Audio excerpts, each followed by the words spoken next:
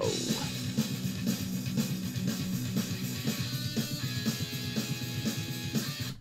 All right, what's going on, everybody? Wish that this was coming to you on a better day. This is Mike Dolce, host of Secrets of the Sire podcast. This is a Sire Spotlight. We get to do our New York Comic Con editors panel, courtesy of Comic Book School and Buddy Scalera. But some sad news right before we went live. Stan Lee has officially passed away, or at least that is all the reporting and from reputable sources. We're not talking about fake news or anything like that. To discuss what he did is going to take a whole show. So Wednesday we are going to devote our whole show to a celebration of Stan Lee. I mean, I don't think anybody needs to say anything. I mean, he created or co-created.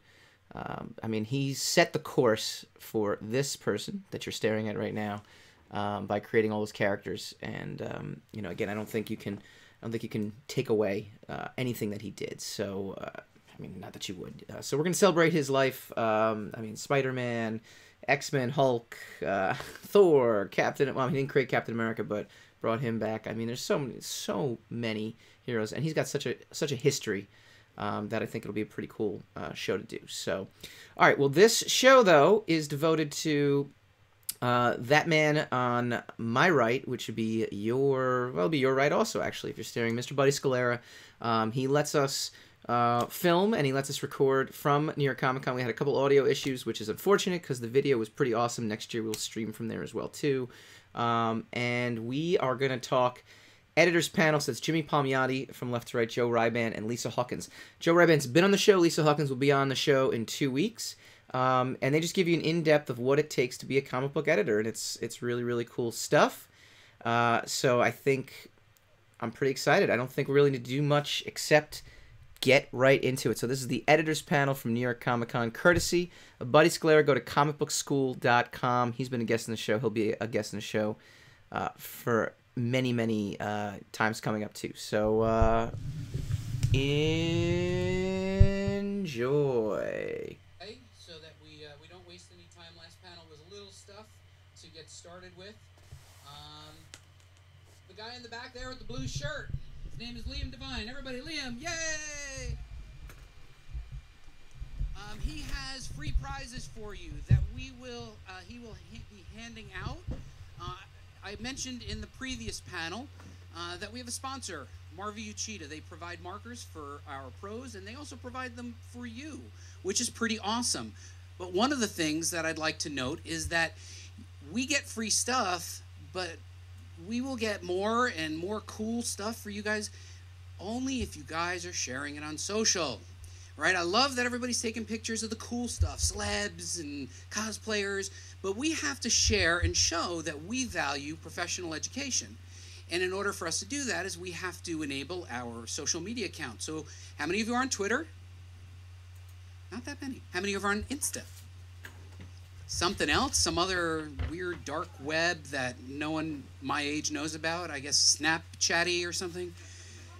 Listen, tag me. Tag the con more than anything. Take photos of professional education so that people understand that are at home going, wow, I didn't know that existed, right? Like, you have to let people know that this kind of valuable education exists. That's part of your responsibility. And you also get free stuff. So Liam's going to hand out free stuff. As we get started, I want to point out that when I used to work at Wizard, I had no budget. And I used to need to get things done, so I got interns. He's one of them. He started off, he was about 5 foot tall. You grow a lot when you're an intern. He was actually an online intern. But when I had interns in the Wizard office, I used to number them. We would have up to 3 over the summer, 3 per editor.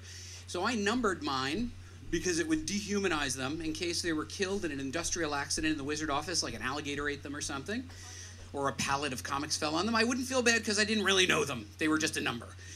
So the interns used to actually compete who got to be intern number 1 that week, and they would try to outdo each other. They made that part of the game up. But now I have an intern for Comic Book School, and I'd like to welcome and have you welcome Ariel, the new intern number 1. The new intern number 1! We're going to show some of Ariel's work, and we're going to run through a couple things. But don't forget, there's a panel right after this. It's called Creator Connection. It's a great one for networking. Woo! Yeah, you can do better than that. Woo!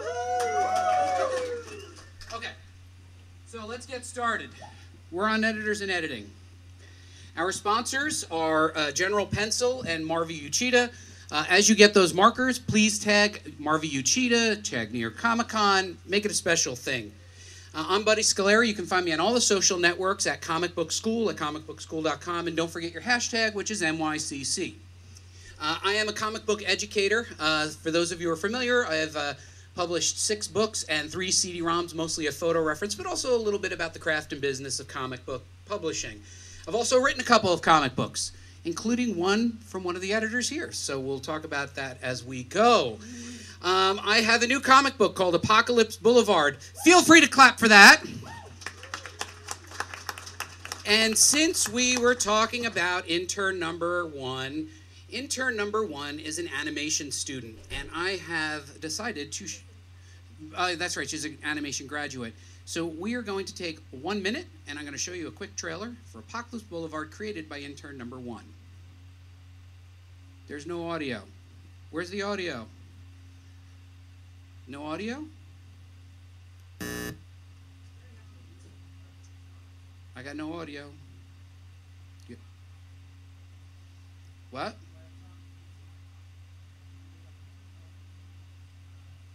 Why is it muting? All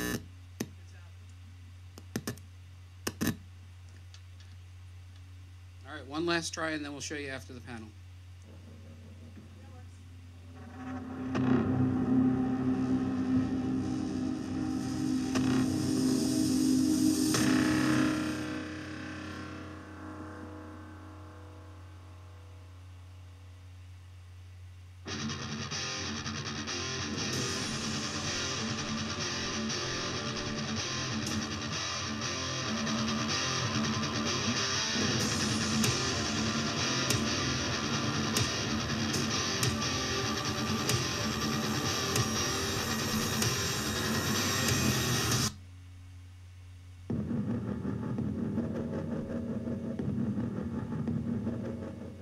All right, let's hear it for intern number 1. All right. She did a great job. Does anybody remember how I get this thing to run again? All right. All right, we're going to do this. Start from current slide. Okay, so now we're in the actual part of our panel, Editors on Editing. We're going to just jump right to editor. Okay. So, Editors on Editing. I'd like to introduce someone I've known for a very long time, since my Wizard days. We met during the early days of Wizard when he was working at Dynamic Forces, or not Dynamic Forces, another. No, it was Dynamic Forces. I was at Wizard for a bit too. Were you? I didn't know that. I've been everywhere. Have you? I don't think this. Oh no, it's not. Never mind. Sorry. 17 years at Dynamite Comics, which he has helped literally define the publishing line and the voice of the entire company. He has worked to bring original properties and licensed properties to life, and brought a level of quality that typically we had not seen with licensed properties. Please welcome the editorial director of Dynamite Entertainment, Joe Rybound.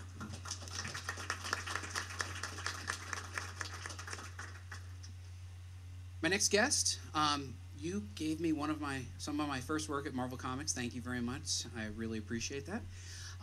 Actually, she gave a lot of aspiring writers and creators an opportunity to try their stuff, and was really has helped launch so many careers.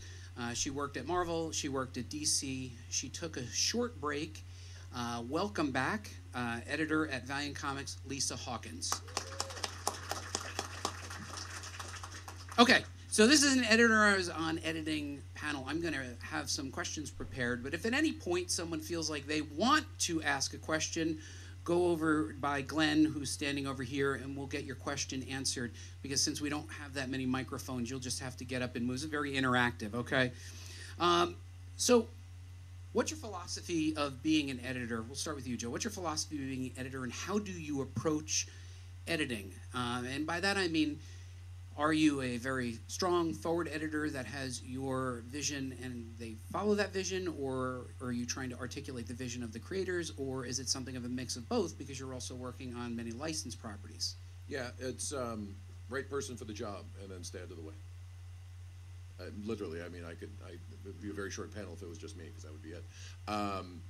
But because we do so much stuff, there are a lot of layers. It's very important, particularly on the writing end, to start with the right person that has the right vision for the property that aligns with both the licensor and the publisher, and that can also deal with, if you're dealing with a difficult licensor, changes that come down the pipe.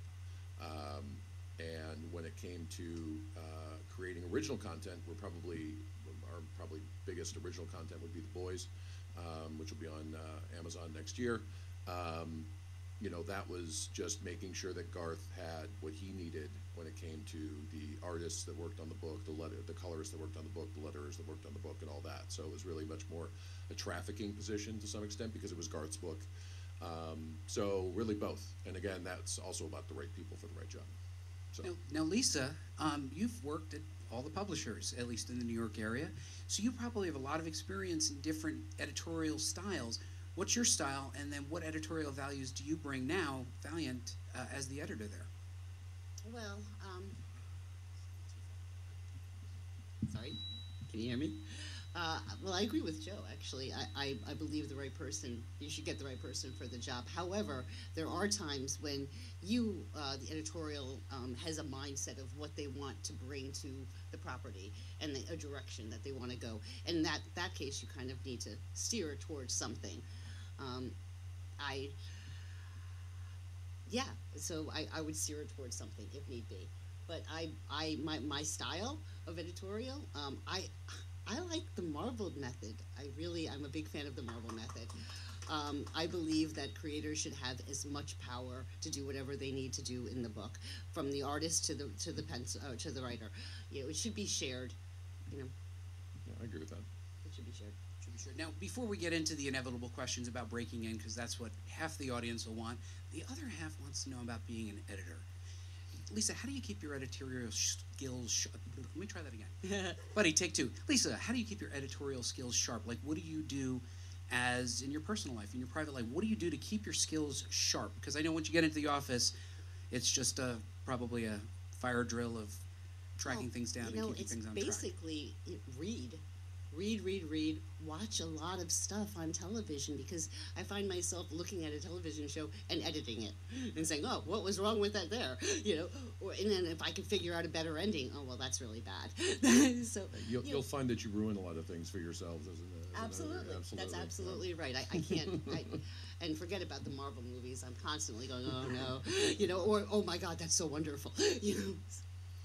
How about you, Joe? What do you do to keep sharp as an editor? Yeah, I guess we're just going to complement each other's existence here, because I do the same thing. It's a lot about reading. The only, and I don't know if you would elaborate on this, but I tend to read more nonfiction than fiction. And I do tend to stay away from some of the genre stuff and watch, real world stuff, or more real world based stuff than genre stuff. We don't do a traditional superhero series. We do some things in the superhero space. And I think that the reality that is out there, whether it's televised entertainment or movies or nonfiction, are things that you can bring into that type of work that make it more grounded in today's world. And yeah, I can't watch a single, there are very few shows, even Breaking Bad, which is one of the great, people think one of the greatest. I mean, I was all over that thing, watching it, going, what, from episode one, like, why would they do this? Why aren't they doing this? So you do tend to ruin a lot of things for yourself. You can't turn it off, right? No. You can't. and also, I think it's important. I think this is important for anyone that wants to be in the business, is to stay in touch as much. Well, it was a lot easier when I started, but it's very difficult now to stay in touch with what's going on in pop culture in general. I mean, we live in a pop culture world. I have 2 kids, and try to tap into what's going on in their world. It becomes more and more difficult as things progress. You mentioned all the various social media. There's a ton of social media. I don't know what it is, but just stay immersed in reality. Don't go down. Don't get in a bubble of just superhero comics or just comics in general. What's the danger of that? Just because I think sometimes we hear that, but what does that really mean? Unpack what you just said, which don't just get involved with superheroes Well, and reading comics. Yeah, again, I think a lot of what you see and the people that break through into a different zone than the rest of the creative world, someone like Tom King or Scott Snyder, they have brought something from outside in, and that something from outside was not just knowing the entire Silver Age history of Marvel, you know. And there's other examples. Tom's just top of mind because he worked in the CIA. I mean, he's got a fascinating resume, you know, and he's actually probably a rarity to that extent. But bring the outside world in. I think that's what they started doing when comics started, you know. So don't just stay in the circle of comics. I listen to NPR. You know, and I think that's important though, because bringing the real world into comics in a fantastical way, Sure. you know, just makes it more deep, more meaningful, and the stories with truth. This month in All Things Considered. Yes, exactly. So Lisa, just talking about bringing things from the outside, you're a boomerang to the business. What did you bring back now? What's your perspective? How has your perspective changed? When I took my hiatus, I was teaching comics to kids, so you know it was a totally different place. I was teaching young people to be enthused about comics and how to make a comic, and it was thrilling to see their excitement. And I'm talking about elementary school kids, not little kids, and they were digging it and they wanted more. And I was just like, wow, that's so wonderful, because when I was in comics before, I felt like only 40-year-old men were reading it. And now, look at these kids, and so there's a whole generation out there that's dying for it. But what did you learn? What else did you pick up that you've learned since you have come back? Like you worked in the outside world. Like Joe was, worked straight through 17 years, which has one perspective. What's your perspective as somebody who boomeranged back and did different experiences? Yeah, what's changed? What's changed? I don't know that. Well, a lot's changed. I mean, it's a whole new world. When I was at Marvel, we were just changing over into digital, and now everything is digital. And it blew my mind not too long ago to realize that people could ink off of scans. I couldn't believe that. How could they do that? But it's very exciting. All of the new things are very exciting, and there's just so many more things to explore, so many more avenues to explore now, and stories that would never be told before that people are doing. They're telling these great stories, pushing the envelope. The industry has never seen more diversity of content and diversity of creative than ever before. I mean, it's as wide open as it's ever been, and I've been in it for a pretty long time, but not as long as some. But a pretty long time, and it's never been more diverse in all fashion. So, which is great. I mean, that's there's something for everyone. Why do you think that there is this burgeoning diversity that we didn't have for many years, and now you're starting to see now? I think the companies shifted. The market shifted, technology shifted, society shifted. I think everything just shifted. I mean, everything has evolved. And I think the attention to the movies has really brought so many more people into our playground that just weren't interested before. But now they're like, wow, that's cool. Which had last happened for those that were around in about 1988, 89 with the Burton Batman. I worked retail at the time, and that was kind of similar, not nearly on the scale of what you see now, but that was kind of the first kind of opening of the floodgates. Like, when you bring in these characters, whether people read the comics or not, everybody knows. I think the Mickey Mouse and Spider-Man are the two most recognizable characters on the planet. Something like that. Batman, Spider-Man, something like that. But up there with Disney, with Mickey. So even if you don't know what a comic book story is, you don't know what a comic book is. Your awareness is way up just because of what's going on everywhere. Mm-hmm. So thoughts on process? I have no thoughts on. Script comes in. What do you do? Are you cracking it open and analyzing it? You're breaking it open and reading it on the screen, printing it? What are you looking for? Are you marking it up? And as an editorial person, depending on if it's a one-shot or a 5-issue miniseries or an ongoing, what are some of the thought process? Pick it up anywhere you want, but how do you work? It's really a way of working question. Well, I'm with Joe. If you find the right person, you pretty much don't have to do too much with it. Yeah. I mean, that's my goal, is that I never want to put red on my page. Right. If I have to, I have to. I'm certainly going to tell a person if I need them to do something for the integrity of the character or the integrity of the script to make the change. But I put the creators there to do their creating for the most part. I'm thrilled that I got a great script last night. I'm like, I don't have to do anything with this now. So I just pass it off to everybody else to approve, and it's done. Yeah, and it's not always about, I think that especially for someone that wants to think about breaking in, right person for the job doesn't necessarily mean someone that's been doing it forever. Correct. There have been several writers that I've worked with that hadn't written comics, that they were the right people for the job and they had the skills, they just had them. Yeah. And to kind of elaborate on your question, I mean, I think the world, Dynamite and Valiant are two very interesting examples, because Valiant is a self-contained, superhero type universe, and you've got different things all moving in conjunction, whereas Dynamite has a million different things moving in a million different directions that never intersect. So in some cases with a licensed property, it's about an outline than a script. It's making sure that outline is approved if you have to deal with Universal or Sony, or we publish the James Bond comics or the Flemings in the UK. And then that script is really just making sure that you're on the path to, whether it's a 5-issue series or a finite series or whatever it is, that you're on the path, that there's enough going on in that you're ending where you want it to, that you're ready to pick up with issue 2 from the ending of issue 1, that there's enough in there.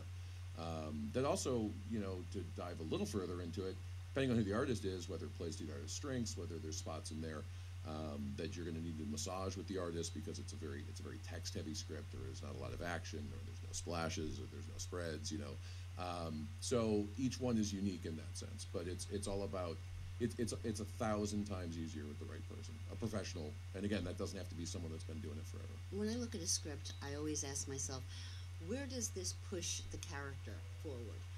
Where is this going to leave our character in the Valiant universe?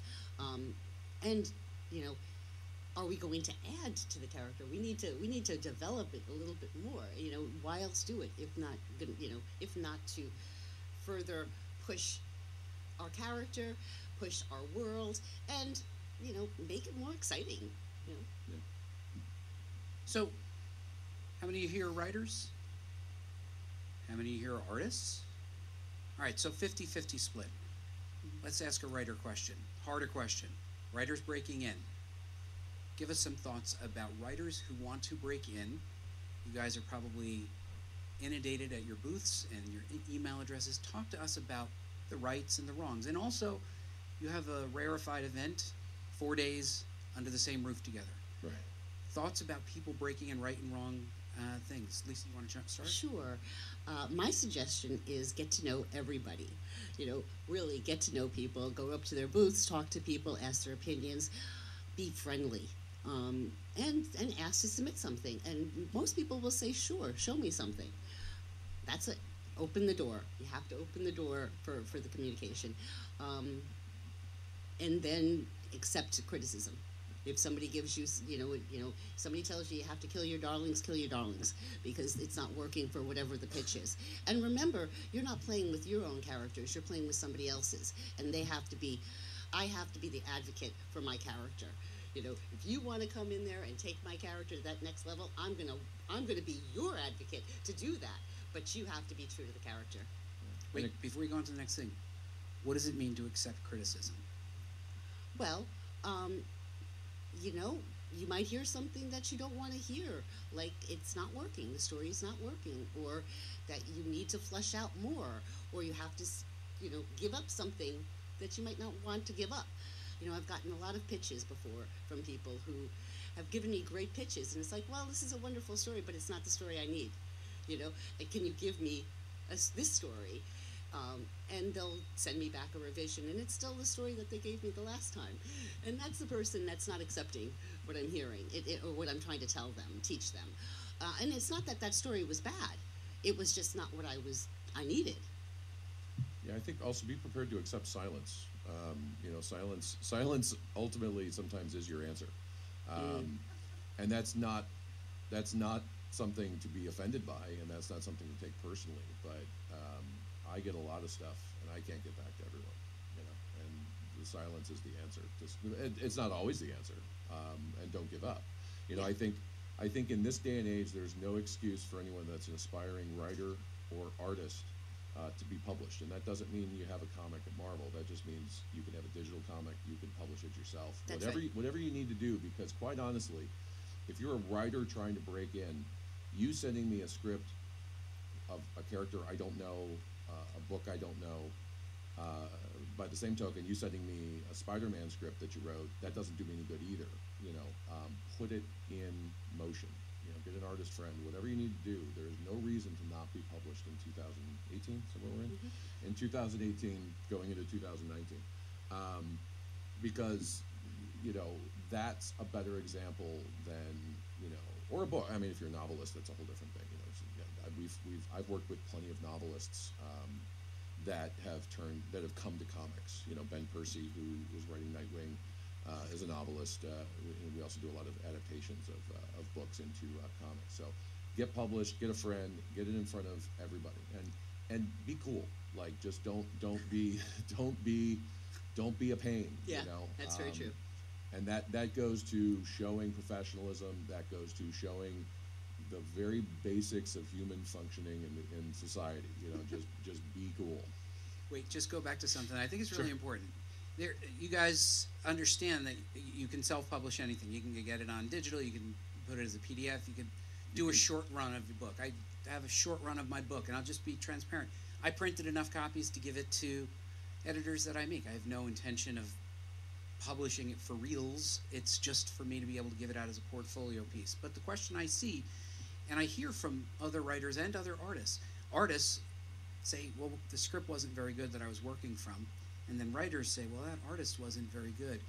How willing are you to look past the complete package to get to what the person wants to show you? So a writer sometimes can only afford to work with an artist who will work with an indie. For a sample like that, I wouldn't be looking at the art at all.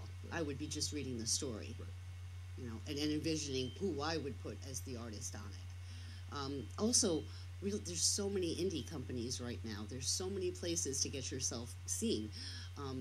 When I was looking for a writer for Birds of Prey, I looked at Killer Princesses and I said, Gail Simone, who is this Gail Simone? I like Killer Princesses.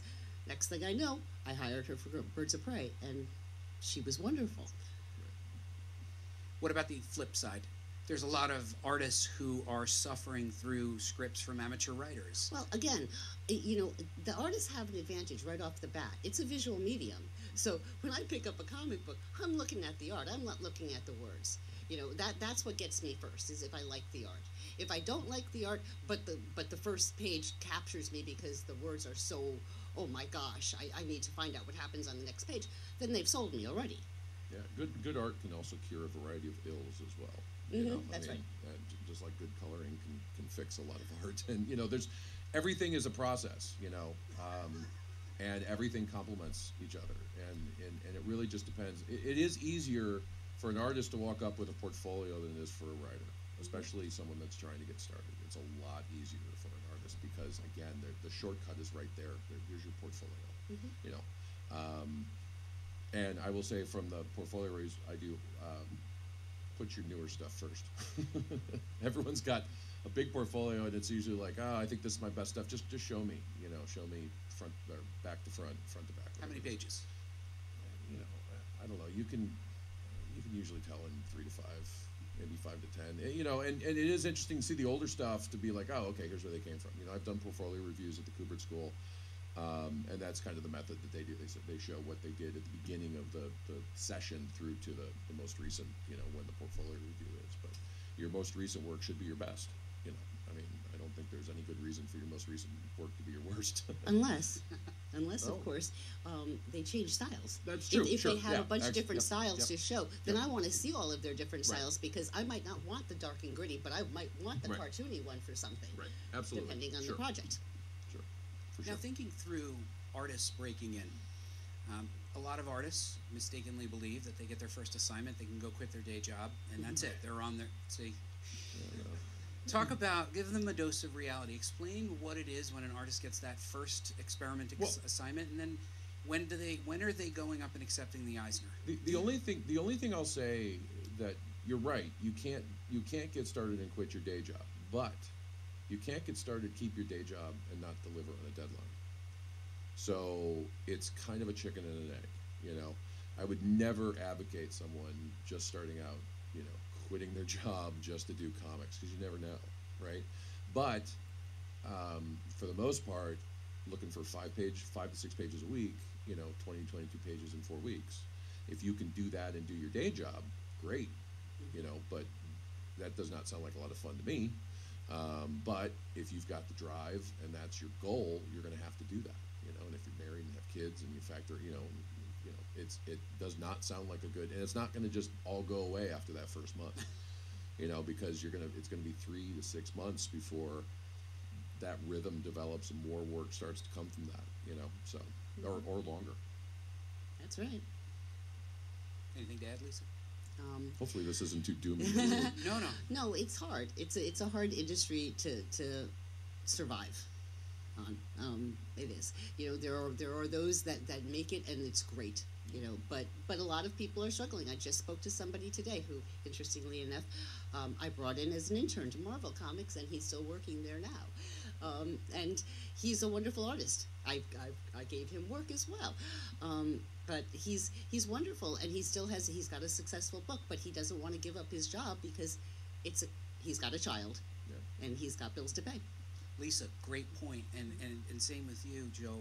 We've all known each other for a long time. You gave me some early work, Joe. We've worked together and collaborated on many of these things. How important is networking and relations in the comic book business? It's crucial. Yeah, who you know. It's changing though too, you know. But it is crucial. But it is changing, you know. Just like everything else is changing. Obviously, this is a bad example because this place is a mob scene out there. But there's so many conventions, and it's not quite the same as it was. And a lot of networking is done in different ways. You know, you see a lot of people get started online. That, you know, I think one of the most famous within the last 10, 15 years was Warren Ellis's forum, which got the careers going of a lot of people.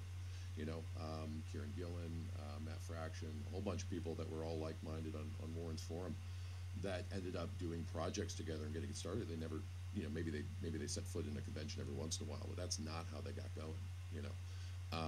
But this is still a prime way of getting in front of people. You know, there is still the very tangible aspect of getting in front of people. Get an internship. I'd also like to jump in, and I think probably it's worth noting, somebody once asked me advice, how do you break into comics and how did you break in as a writer? And I've never had a pitch accepted. Really, just a cold pitch has never been accepted. My advice has been, and continues to be, close the bar. Joe Quesada has been sharing photos from the early 90s of the early days of comics, and you look in the background and there, you know, there's Lisa and Joe and me and whomever is popping up. I don't drink alcohol at all, but I'll close the bar. I'll drink a lot of seltzers, but some of the best conversations happen 12, 1, 2 in the morning in openers, and what was the downstairs one that was in the village? Yeah. That they locked the door. If you were in, you were in, right? Yeah. It was like an after-hours bar. So building those relationships, even if you don't think these people can help you, sometimes becomes just a relationship of somebody who's your biggest cheerleader. So build those relationships. The next panel will be talking about networking, but I always tell people, close the bar. I know you're tired, and I know you have to get up for work tomorrow, but you may never have another opportunity to be hanging out and just talking with people who are in your exact same tribe and share the same values. So there's also a networking. We'll be talking about that after this tomorrow and Saturday. So please definitely keep in mind that networking is hugely important. So I think we have our first question. What's your name? Sasha. Sasha? Hi. Hi. My question is, you guys mentioned how having a good team is the key to good editing and everything. My question mostly is, when you have that good team, how often do you just pass it when you get the script, or do you really look at it, or do you just pass it because you know it's good? Or Are you talking about having an internal team like associates and Or are you assistants? Or are you talking about the creative team? creative and- team, a good creative team, like from writer to do they show you it and then are they okay to pass it to the artist, or No. are you Oh yeah. Doesn't work that way. yeah. No, it's it goes the communication between the writer and the team develops as the process develops, but the writer, you should never send the script to the editor and the artist at the same time, or to the artist. It's got to come from me or someone that works at the company, and then go, because it has to be cleared. Just whether it's an internal clearance or an external clearance, whatever it is, notes given, whatever, even whether they're minor or they're major, whatever. And deadlines have to be discussed with that artist.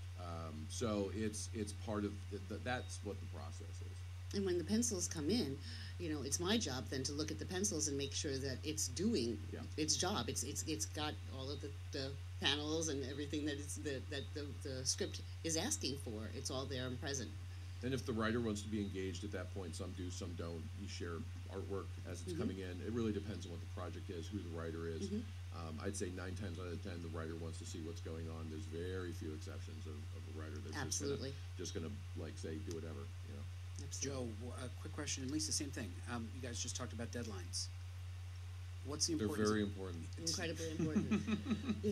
If you can't meet your deadline, You have to be honest. Yeah. okay. And as quickly as I've possible. heard every single excuse ever from now until infinity. And Me what's too. the best way that someone can tell you that they might not be able to hit that deadline? What are your thoughts? Exactly that way. What's your Yeah. thought? They just- I can't hit my deadline. I need another day. I need another week. Whatever's going They on. have to be honest. Yep. If they give me an excuse, then I'm going to write them off. If unless I know that they're telling me the truth, they have to be truthful with me. Excuses are not reasons. No. No, the things happen. Life happens. It gets in the way. People, tragedies happen and people need to take the time off. That's fine. The script that I got in yesterday that I'm so pleased about, it was supposed to be in the day before. But he said, I'm so sorry, I can't make this deadline. And I said, fine, that's fine. Give it to me the next day. And he gave it to me the next day, and we're fine. Hey, everybody, it's Jimmy Palmiotti, who Yay, just stopped in. Jimmy Palmiotti. So by a snafu of scheduling, Jimmy is in 2 panels at the same time. Right. The other knee is ruining it over there. Yeah. So, everybody, Jimmy Palmiotti, he's a writer. He's worked on everything from Marvel, everything from DC. He's been an editor. He's been a mentor to all of us, and really was responsible for helping me break in and do my first work at Marvel. So for that alone, give him a round of applause.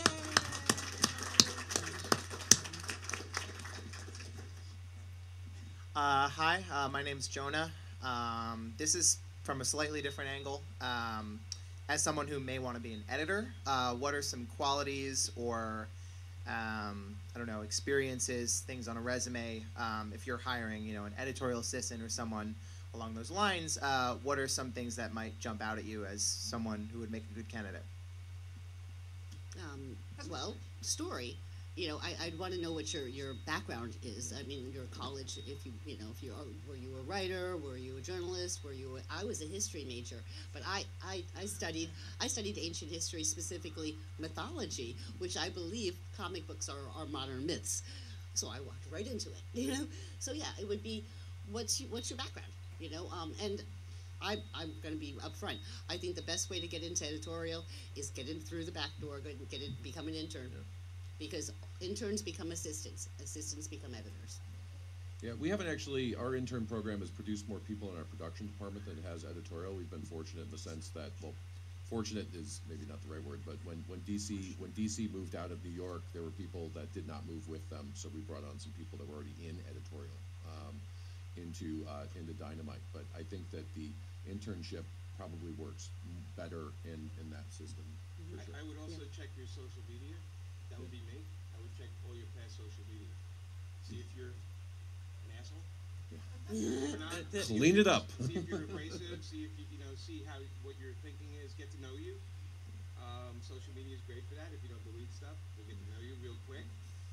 It has a lot to do with if I have to work with somebody for a while and look at if they're going to be fighting for every little thing, or it has a lot to do with your personality, and it gives us a good insight without actually even having to be with you in the room. Right. So it's something to keep in mind. tenacity is a strength with editorial, but it can go, can go, can go too far. Yes, Yeah, absolutely. that's right. My name is Jake, and I had a question. You kind of talk about working with either first-time writers, first-time artists, versus kind of highly developed, people like a Garth Ennis or Warren Ellis. How much, and then you kind of talk about letting the writer basically do their own thing. Do you find that you have a harder time kind of pulling the editor card with a bigger name? Sure, sometimes. Yeah, I mean, but it depends on the relationship and it depends on the project. Again, to talk about something like The Boys, that was Garth's book. I mean, my only notes were potential concerns with whether it be content, and not that we weren't going to do it, but just to say, we should all be aware of what is. I mean, it was a very extreme book. And also really just, again, to work with Garth on what it means for the schedule, but I can't think of real notes I gave. Now, when we worked with Warren on Bond, it was a little bit different. There were some notes, but they weren't, again, he was hired to do it because of who he is, and it was really more just some house cleaning type stuff. It wasn't anything about his story because his story was fully formed. That's why we hired him. So Let them be them. yeah, kind of, yeah. I mean, and that's because that's who those guys are. Garth doesn't like notes. Yeah. He's not one. Well, for the writers, for the most part, my top end writers I don't need to give them notes Right. because they're doing what I need them to do. I have given direction to artists. One notably it was Bill Sienkiewicz did a Batgirl issue for me many years ago, and he gave her heels, and this was the young Batgirl, Cassandra, and I said, you've got to kick those heels off. He's like, but I like them. I was like, I don't care, so he had to redraw the page, or ink out the heels. Right. All right, thanks. Good evening, Hi. guys. My name is Chris. I wanted to know, I've gone to some cons before, and I know some people look for sequential story art. I do have one or a few that I'm in the works with, but if I didn't have any sequential story art on me, is there a way that I can present you guys, or just, in general, like artwork, or whether it be an Instagram page, or whether it be pages or things on my tablet, would I still have a shot? Yeah, of course. Yeah, just don't. Submissions. Yeah, absolutely. Yeah. Easy.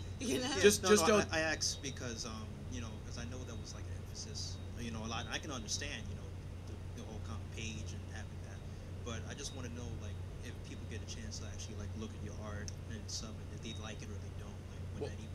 What I've seen a lot of in doing portfolio reviews is a lot of pinups and a lot of covers. You're not going to get hired out of the gate as a cover artist. I mean, it's just So you mentioned sequentials there at the start. It is about sequentials, but figure out a way to present it. It doesn't have to be a physical presentation of paper and ink, but figure out a way to present it that I'm not searching for it.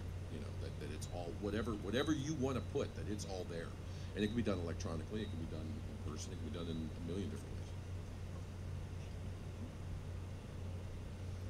ways. Hi, I'm Jack. I wanted to know, after all of your years of editing, what are your most frequent criticisms of writers? Like, what are the pitfalls you prefer they avoid? Or what kind of criticisms keep repeating over the years? Listings.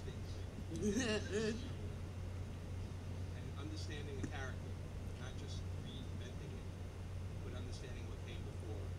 And if you're going to reinvent it, you have to know what came before. You can't just throw it out there and say, I have a lot of people that at the time when I was editing were saying, here's my take. And I'm like, okay, but if you don't, Michael doesn't speak. Right? And things like that. So be aware of what you're doing. Absolutely. No, that's right. Yeah, I think in addition to that, I think the thing that a lot of writers fall into is the overcommitment to work, and not able to meet deadlines as a result. And if a writer isn't writing, the whole thing is foobarred, and because there's very little to do. It's with the projects that I've worked on, that we've done, replacing the writer has almost never been a viable option. Just depending on what it is. It's like it's DEF CON. Is DEF CON 1 the bad one? It's whatever. It's so. Yeah, but it's easier to swap out an artist, or it's easier to swap out a colorist. It's easier to swap out almost anything else than the writer at some point. So, and sometimes that comes from an overcommitment of work, and that's not able to meet deadlines. Because it just grinds the whole thing to a stop. Hello, nice to meet you. My name is Julian. I'm a writer. I write my first novel, my first book. I am in Spanish. And I'm paid in my country for to leave my 51st page. I love the fantasy, but I need support. I need get the best thing of how can I do that? I need support. I have so many ideas for writing. Am I right? Not always the illustrator. What do you say about that? So you write in your native country. You've been published. I write before then. In my country, I come in here for sell my book. So I want to sell my stories like a novel, fantasy, like Marvel. Did you translate them? Yeah. I didn't want to speak the obvious. obvious. So much. I working so hard for. Yeah. Good. Yeah. I pay, but I let maybe 300 more. I have so many. Slow down. Yeah, slow it down. Yeah, I mean, Jimmy could probably speak more to this, but find that one or two and work the hell out of it. Right? Any good writer has 1,000 things going on. Find the one that's to you, that means something to you. Yeah. Focus on that, make that the best you can, and go out with that. Because it's hard when somebody comes up to you and says, "I have 300 ideas." Usually that means I have to go. I can't listen to 300. I don't have 300 minutes. Right, but I have like one great idea. The best thing I can do. You push that. That's what you push first. That's right. Okay? If you have a great Superman story, write that Superman story and pitch it over to DC, and then you can, if you become, a household name with DC, you can bring your own stories in. Yes. Right. I support Maybe that. two if you can't help yourself. Yeah. I told you before, after this, I sent some email or something. Sure. I want to go up. Sure. Thank you so much. Of course. Thank you. Sure. As the next question comes up, how do people get things into your hands? $100 bill. Yeah. $100 bill? We have a submissions page on our website. Yes, so does Valiant. And it goes right to me. Goes to a couple of other people in editorial as well. So.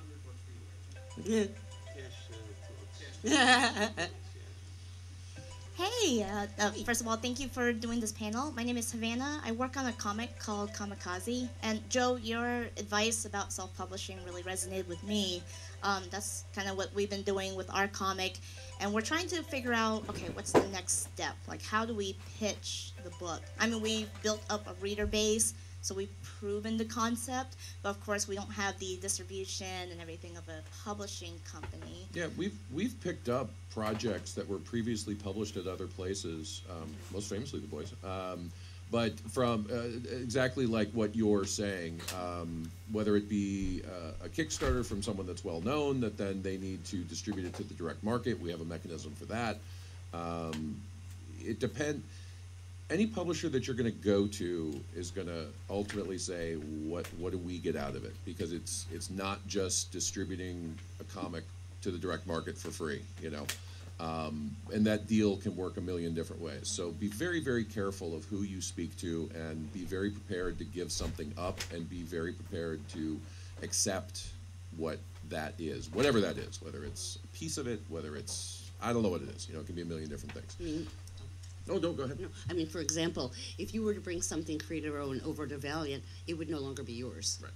It would be Valiant's. And we have kind of a mechanism to do creator-owned, but it's not the same as like Images, and it's not the same as, every company has their own way of doing creator-owned or company shared or whatever you want to call it. So you can find, and again, I think networking is a key way to find out from people that have done that. Well, what was your, without going into numbers, what was the broad strokes of your deal, and finding out that way.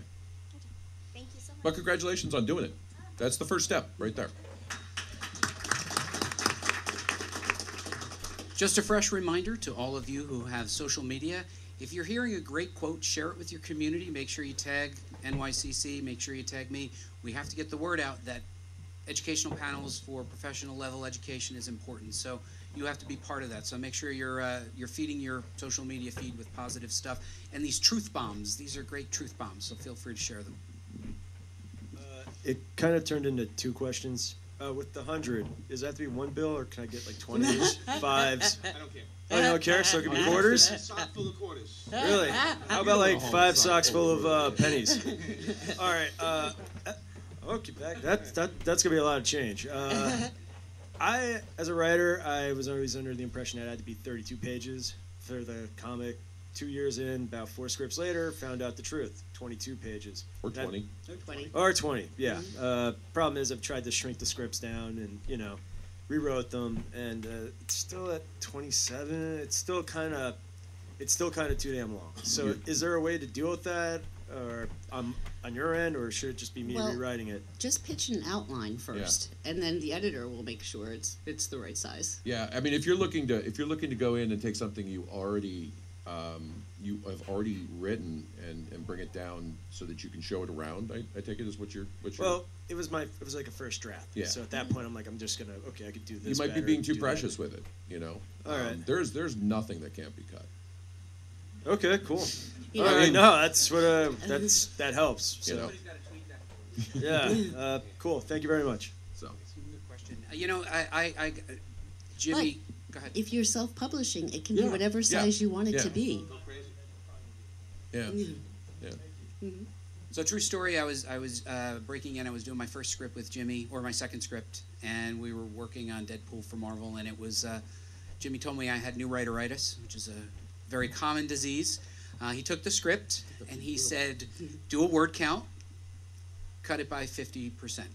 And I was aghast. I couldn't believe that I had to cut this precious stuff. This is gold, and yet it actually worked better with 50% less words. Jimmy, why did that work? Why did new writeritis result in 50% less words and a better outcome? Enthusiasm has a lot of noise, and it's just that too much type, people don't want to read it. It's like it's just the flow of a comic. Unless it's Bendis. Yeah, what's that? Unless it's Bendis. Unless it's even still, he'll have pages. He'll have pages with nothing on it, right? And then all of a sudden it's work. But the artist gets mad when you cover all the art with word balloons. They don't like it either. But it's just that say what's going on. You have to allow the art to tell the story. And if you're gonna do something, there was a famous panel. I'm not gonna say by who, but it was 2 characters walking under a tree, and it was fall, and it was a bird whistling. It was a bird singing in a tree, right? And the one character's looking up, and he goes, "Look at the bird! It's singing in the tree." The bird had a word balloon. It had a musical note coming out. It just kept going. Like in this one panel, and honestly, the whole panel didn't need anything, right? Yeah, it's not novel. I mean, in a novel, that's where you're painting the scene without pictures, and Jimmy nailed it. I mean, you're covering the page with balloons, right? And it's called a book. Yeah. If you want to just get rid of the art, right? Or have a text page. Well, the art needs to speak for itself. The art should be the storyteller. And it's it's 2 people working together. The artist and the writer. So I mean, they need their own space. I think it's important to note, and you see this actually, not to keep on mentioning Tom King, but I just read some of read the most. Are we picking on Tom? No. Oh, okay. I just read the most recent issue of Mr. Miracle, and there's a lot of silent pages, but they're still written. Yeah. Oh yeah. And I don't work with Tom, haven't seen the scripts, but I can, I've been in that space to see but they're still written. It's not just, blank page, 9 panels, So he's letting the artist tell that story without words, and it's beautiful. I mean, it's the ultimate in the collaborative process, if you can convey it. And I actually just recently read that classic issue of G.I. Joe that's all silent, and it's still a classic because it's brilliant, and it was written. It's all silent, but it was still written. Buddy, don't feel bad because Kevin Smith's first comic had to be edited like crazy. The Daredevil, we had to edit a lot, had to take a lot out. It was the best advice I had ever gotten, which was, you can say more with less, and also to think visually. I remember you have to solve the problem first visually, and then add text that doesn't repeat. It enhances. Exactly. So don't restate the obvious. Oh, we have another question. I have another question. For writing, when they present you or submit a script, do you guys prefer the regular way, where it's panel 1, this happens, panel 2, this happens, or do you prefer the Marvel way, where it's just like a more artistic side? And You have to earn. I think, the Marvel method to some extent. Full script. Full script seems to be mostly accepted nowadays. Yeah. Yeah, and I will say we've worked with Marvel method is a shortcut, and for people that don't know what Marvel method is, it's plot style. There's no dialogue and leaves some to the artist, and depending on what it is. Well, there is dialogue, but you yeah. first start with plot, Right. and then it goes to the penciler, and Right. then the penciler pencils it, and then the pencils go to back to the writer, who then dialogues it. Right. So, but yeah, full script. All right, one last question. Oh boy. So one thing that you hear a lot from editors is to always know who you're pitching to and make sure that you're sending it to the right people. I thought, just because there are probably a lot of people in the room, do you guys have something that you kind of, is your specialty, is something that you like to see if someone is trying to submit something to you? Yeah, I'm not sure to follow. I just want a good story. Yeah. I don't care. But whoever submits it, if you submit a good story, I'm gonna hire you. Yeah. Yeah, agreed. All right. Thank you very much. Okay, so first, just a quick general round of applause for our editors who donated their time. The absolute best way to thank creators is to check out their work and buy their work. So if you guys feel like you enjoyed this, go check out some of the comic books that they have created. So first, Joe, tell them where they can find you and what you're really excited about that's coming out next that you've edited. Oh my God. You can't find me here because we're not exhibiting this year. And actually, oh God, it goes to press next week. I forget what that means when it goes in the stores. There's a new Greg Pak James Bond series that I'm very happy with. So I'd recommend checking that out. It's got an update with the Odd Job character, because our Bond stories are told in current times, as opposed to, we also do adaptations, a little complicated. But I would say check that out. I think it's in stores first week of November. And what's the social handles for Dynamite? I know that you're not personally on. Yeah, I think it's Dynamite everything. Dynamite.com, Twitter Dynamite, Facebook Dynamite Entertainment. Lisa, how about you? Where can they find you, and what are you really excited about that's coming out next Okay. that you've edited? Well, Valiant's here, so go on upstairs. We're on the main floor. Find our booth. I will be doing portfolios tomorrow for any of our artists here from 11 to 12. So come on by and see me. I am working on Faith Dreamside. I'm working on Britannia. And I can't tell you, unfortunately, about the cool things I'm developing for next year because they told me I can't. But they're really cool. So check me out in a couple of months. You're going to hear all about it. And where can they find you on social or Valiant? What's the best? Oh yeah, social? you can find me on I'm on Facebook. I'm on. You can always just reach out to Valiant. You can find me on the Valiant website. Jimmy, in 30 minutes or less, what do you have that's coming up? Just working on Wonder Woman for the Walmart books with the Banda, and I doing that. That's all we're doing right now. So we're relaxing and having a good time. There's some wristwatches and Amanda has a watch in the Invicta booth upstairs. 444 is the booth. Amanda designed the Harley Quinn watch, so they have that up there.